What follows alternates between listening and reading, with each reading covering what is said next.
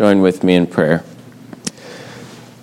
Lord God, as we come to your word to study your truth, we pray that you would strengthen us in your truth, to comfort us and to convict us, to give us a gratitude for the grace that you have shown towards us. We pray that you would lead us and sanctify us in your truth. We pray this in Jesus' name. Amen. As we work our way through the Westminster Confession of Faith, we come today to chapter 10 of Effectual Calling. If you're using the back of the Trinity hymnal, that will be page 854. Has 4 paragraphs. The first one kind of states the basic doctrine. The second one emphasizes God's initiative, our initial passivity in this work of God. Third addresses special cases, and the fourth speaks of the rest who are not effectually called.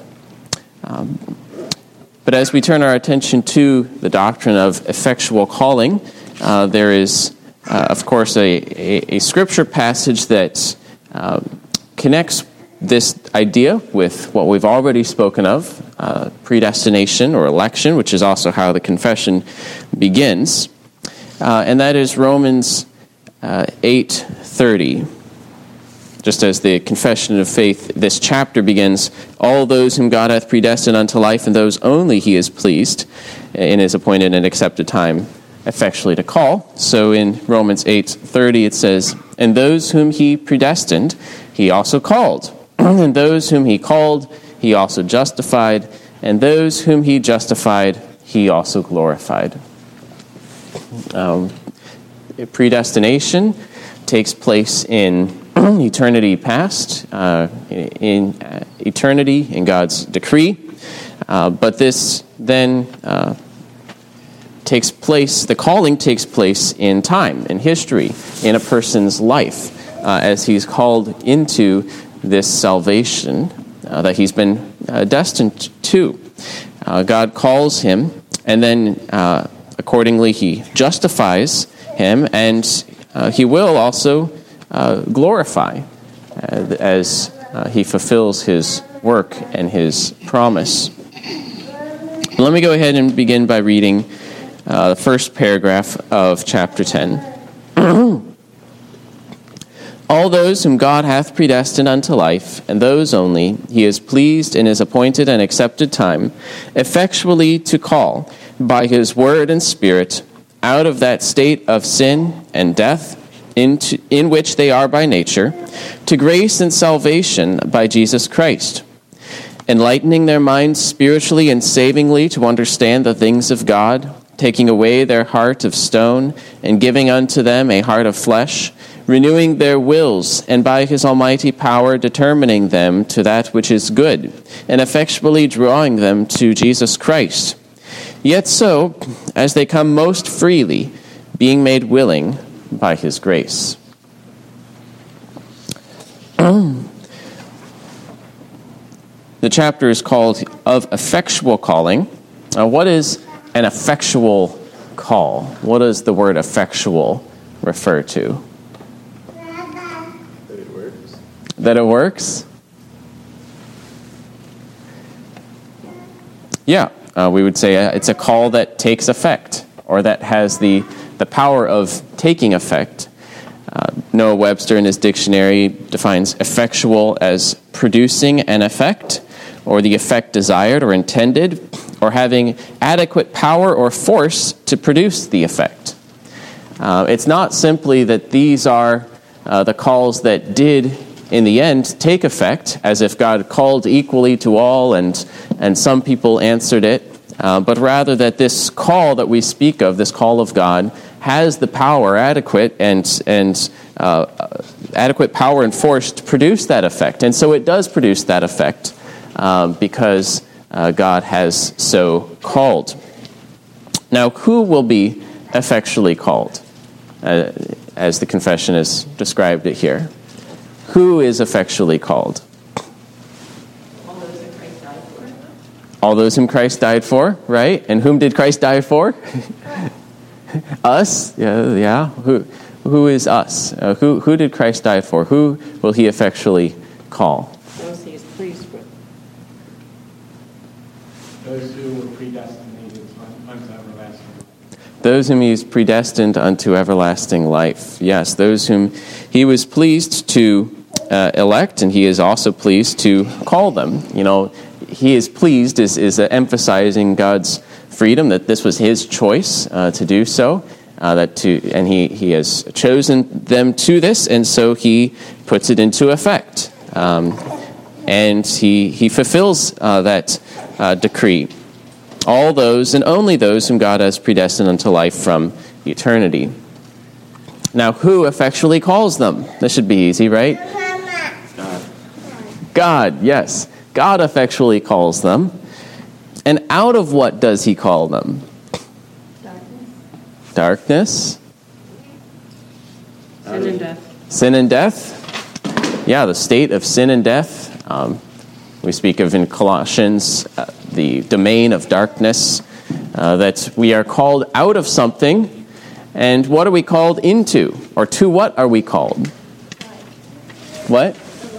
The light, right? Domain of darkness into the kingdom of light. To grace and salvation. Salvation, that's what we're embracing here. What state are we called into? State of grace. Yes, grace and salvation by Jesus Christ. We talked about the fourfold states, right? We could actually say we're called into the states of grace and glory, but here the emphasis is on that initial transition from sin and death to grace and salvation by a mediator, by Jesus Christ. And that is the transition here. We're getting called out of one thing into another thing. I think it's 1 Peter talks about how we've been called out of darkness into his marvelous light. That we've gone from one domain, which is aptly called darkness, the darkness of sin, the darkness of death, and into light, the light of life, the light of God's favor and presence. Now, by what means does God call sinners out of the state of sin and death into grace and salvation by Jesus Christ? By what means does he call them? His Spirit? His Word? His Word. Yep, both of them. By his Word and Spirit. In 2 Thessalonians, I would open to it, except I have it written in my notes already, but if you want to turn there, you can. 2 Thessalonians 2:13 through 14, Paul speaks of this call that the Thessalonian saints had received, and he says, "But we ought always to give thanks to God for you, brothers beloved by the Lord, because God chose you as the first fruits to be saved, through sanctification by the Spirit and belief in the truth. To this he called you through our gospel, so that you may obtain the glory of our Lord Jesus Christ." It's by the sanctification by the Spirit and belief in the truth that they receive what they were chosen for, and he called them through our gospel. Through that message of salvation in Jesus Christ has called them, and being applied powerfully by the Holy Spirit. So we might say that the Spirit uses the Word, or something like that, but Word and Spirit together are the means by which God calls people to salvation. And so the paragraph here then, having described this, what is it, who's getting called, who's calling, by what means, into what, out of what, lists 2 or 3 things, depending on how you divide it up, but to explain this work of changing the sinner, that he first of all enlightens their minds spiritually and savingly to understand the things of God. So there is work that God does on your mind, because in the state of sin and misery, we are spiritually blind. We suppress the truth. We do not accept the things of God. They're foolish to the one who is in sin. But God enlightens their minds spiritually and savingly to understand the things of God. It's interesting that both 1 Corinthians and 2 Corinthians are areas where this plays a major role. But let me just pick one of them. So you could look at 1 Corinthians 2. The spiritual person, the person born of the Spirit, understands and is able to receive the things freely given by the Spirit, the gospel. But 2 Corinthians 4:6, he's been speaking of how the Spirit writes that we are tablets with writing by the Spirit of the living God. And even though in the beginning of chapter 4 it says the gospel is veiled to those who are perishing, the God of this world has blinded the mind of unbelievers to keep them from seeing the light of the gospel of the glory of Christ, who is the image of God. All right, so if unbelievers are blinded by the God of this world, how then may sinners be saved? But we see in verse 6, for God, who said, let light shine out of darkness, has shone in our hearts to give the light of the knowledge of the glory of God in the face of Jesus Christ. Notice again, it's the gospel that is being proclaimed. Are they going to be able to receive the gospel? And how are people able to receive the gospel? It's by God, the same one who said, let light shine out of darkness, at the very beginning, creating light to begin with. So by his word, he powerfully, and by his Spirit, in the context here, has shown light in our hearts to give the light of the knowledge of the glory of God in the face of Jesus Christ. And so he calls forth, and there is understanding. There is the ability to understand and receive the gospel, so that it is no longer received with blindness. So he enlightens their minds. He also takes away their heart of stone and gives unto them a heart of flesh. Who knows where that language comes from? What book of the Bible? Ezekiel, yes. In Ezekiel, he actually brings it up twice in Ezekiel, but Ezekiel 36, as God prophesies of the new covenant and God's reviving of his people. In 36:26, he says, and I will give you a new heart, and a new spirit I will put within you. And I will remove the heart of stone from your flesh, and give you a heart of flesh. And I'll go on to the next verse. And I will put my spirit within you, and cause you to walk in my statutes, and be careful to obey my rules.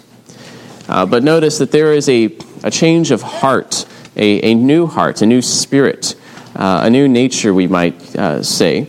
Now, usually we think of flesh as a bad thing, but in this case, when it's being compared to stone, flesh is a good thing. Flesh is responsive. It's not hard-hearted. It's receptive of God's leading and word. And so God gives us a new heart. And out of the heart comes all sorts of things, right? Good or evil. And so God enlightens the minds. He gives us new hearts. He then also, and kind of in doing these things, but he also renews their wills. And by his almighty power determines them to that which is good and effectually draws them to Christ. We talked about that last week, right? Our will is in bondage until God frees it and renews it, so that we do in fact choose Christ and exercise that will, exercising faith in Christ. We saw in Ezekiel 36 that he puts his spirit so that the sinner begins to respond obediently to God's word and begins to walk in his ways. It's being determined unto good. Philippians 2 speaks of how God works to will and to do his good pleasure, that works in the believer so that the believer might will and do God's good pleasure. I think we looked at John 6 last time, how it is the Father who draws people to Christ, and no one can come to Christ unless the Father draws them, and that they will be taught by God, taught in an inner way, in a way that effectually leads them to come to Christ. And so God does this in a way that they come most freely, being made willing by his grace.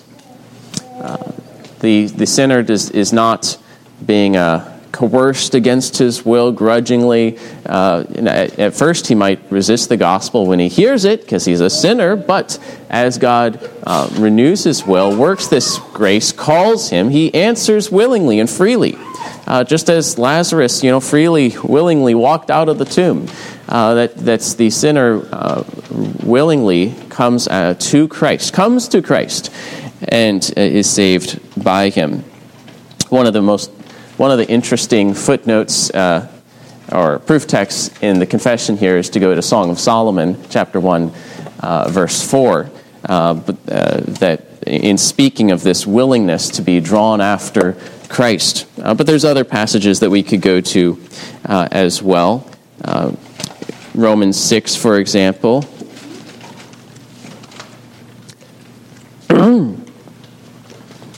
In Romans 6, 16 through 18. Do you not know that if you present yourselves to anyone as obedient slaves, you are slaves of the one whom you obey, either of sin, which leads to death, or of obedience, which leads to righteousness? But thanks be to God that you who were once slaves of sin have become obedient from the heart to the standard of teaching to which you were committed, and having been set free from sin, have become slaves of righteousness.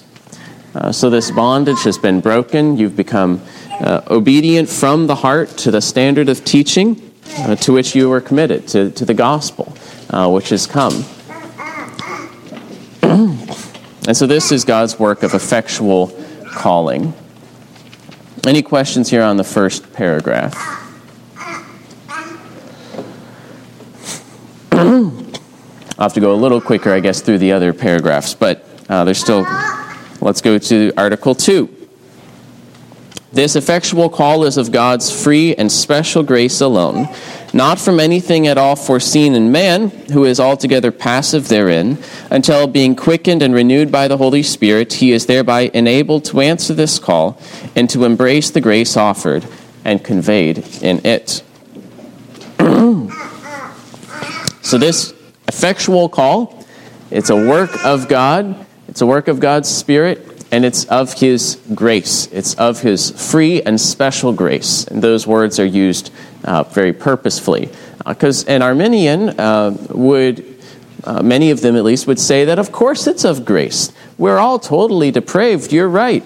No one is able to come to Christ because we're dead in sin. We're not Pelagians. We're Arminians. We believe that, though, that God has given this grace to all people so that all people are able to make this choice for God. And God treats all people equally and gives them what they call prevenient grace, this kind of general grace that doesn't itself save, but gives them the ability to be saved. Now, of course, Scripture doesn't speak of this, I would argue, but that's what they would say. And so the confession here is saying it's of special grace and of God's free grace. It's not grace that's based on some foresight of what they're going to do, nor is it such a general grace that's to the elect and the non-elect, to all people, but it's a special saving grace to those who are being called.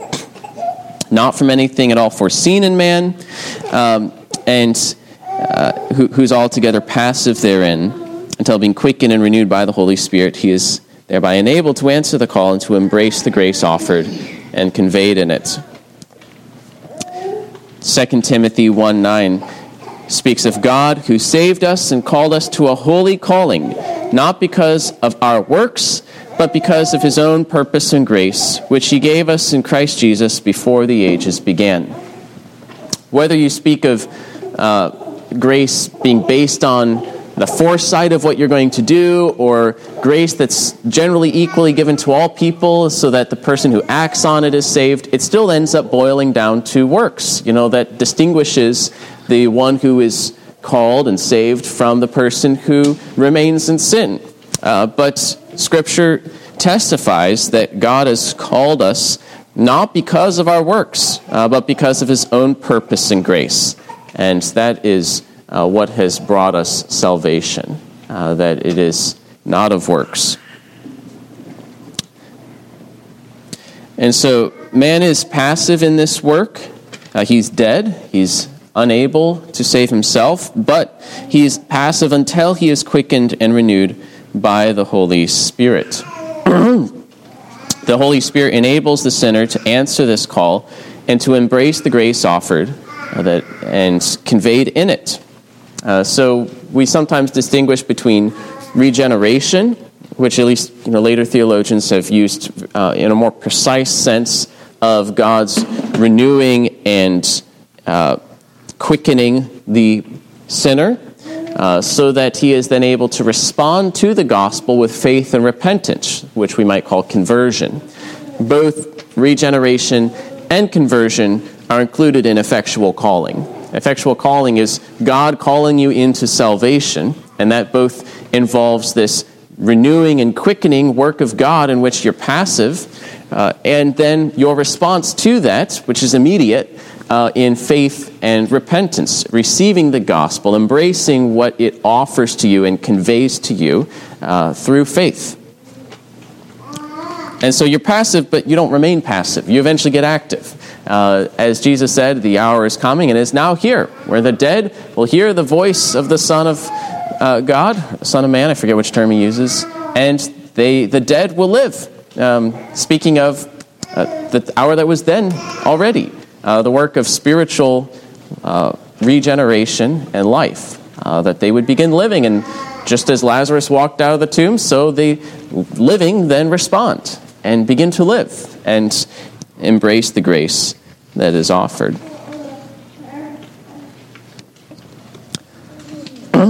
Article 3 describes what I would call special cases. Let me go ahead and read it. Elect infants dying in infancy are regenerated and saved by Christ through the Spirit, who works when and where and how he pleaseth. So also are all other elect persons who are incapable of being outwardly called by the ministry of the Word. And so this deals with those who are inherently unable to receive the outward call of the Word, of the gospel. Elect infants dying in infancy are one category in that class of persons. Perhaps others who are so mentally disabled or otherwise hindered inherently in their own ability of being outwardly called by the Word. And one point here is that no one is automatically saved. No one is automatically saved. Those infants who die in infancy who are saved are not saved because they're infants who die in infancy. They're saved by grace, just like anyone else. That all mankind that is conceived in sin and is under God's wrath and curse, and is only delivered from that by Christ working through the Spirit. By nature we're all depraved and condemned in sin, heirs of Adam, children of wrath.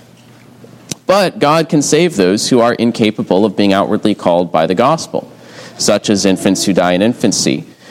Whether we're talking about them dying before death or shortly after death, that they elect infants who die in infancy are regenerated and saved by Christ through the Spirit. That is how life is given to humans, is through Christ by the Spirit. Like all the rest of the elect, they are saved by grace. And the Spirit is able to work as he pleases. As John 3 says, it's like the wind. He works when and where he pleases. And he is certainly able to work in infants. We see his work in John the Baptist, for example, pointing him even to Christ. The psalmist can refer back to his days of infancy and childhood, how God was already working in him then. So that is certainly possible and is a way that God works. And so elect infants will be saved before they die. He unites the sinner to Christ, the Spirit does, and puts the sinner in possession of salvation. Now, Scripture and the confession do not say how many infants who die in infancy are elect and therefore saved. It simply says elect infants who die in infancy are saved in this way. Perhaps all of them are, perhaps not, but we are not really told. And so, especially as a confessional statement, it's not going to guess. But Scripture does give believers warrant to trust that their infants who die in infancy are saved in the promise of God to be a God to you and to your children. That's not really the point of this passage in the chapter on effectual calling, but while speaking of it, I thought I'd also quote from the Canons of Dort, which is an earlier document from the controversy over Calvinism and Arminianism in Holland. And there it said, "Since we are to judge of the will of God from his word, which testifies that the children of believers are holy, not by nature, but in virtue of the covenant of grace, in which they together with the parents are comprehended, godly parents ought not to doubt the election and salvation of their children, whom it pleases God to call out of this life in their infancy." And so there on if special cases that God is still able to save, and he still effectually calls them to salvation, those who are elected by the Spirit. Now, Article 4 then refers to the rest, those who are not elected. Others not elected, though they may be called by the ministry of the word, and may have some common operations of the Spirit, yet they never truly come unto Christ, and therefore cannot be saved. Much less can men not professing the Christian religion be saved in any other way whatsoever, be they never so diligent to frame their lives according to the light of nature and the laws of that religion they do profess. And to assert and maintain that they may is very pernicious and to be detested. So those who are not elected may still be called by the ministry of the word. They may still have some, what the confession calls, common operations of the Spirit. In other words, the Spirit can be active in some ways that are common to people, not saving work of the Spirit. Certainly the Spirit was active in King Saul in giving him certain gifts, but not in a way that was leading him to faith, at least at that time, as far as we know. The Spirit may yet have some common work or in the person who is yet not truly converted, that they do not come to Christ and cannot be saved, therefore. And Scripture speaks of such people who are in the church, who are outwardly called and yet have not come to faith in Christ. John 15 speaks of them as dead branches on the vine. In Matthew, they're called the wedding guest without the wedding garment, the seeds on the path, the stony ground and the thorny soil, the bad fish in the net, or those in Matthew 7 who had worked miracles in Christ's name and yet who had not followed him. Now, if a false believer cannot be saved, how much less can they be saved who remain a professed unbeliever or a pagan?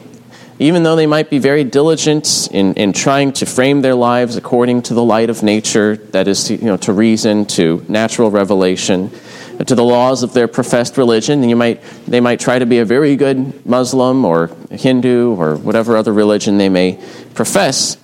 But Scripture still testifies that those who are outside of Christ have no hope in the world. Ephesians 2, verse 12, for example,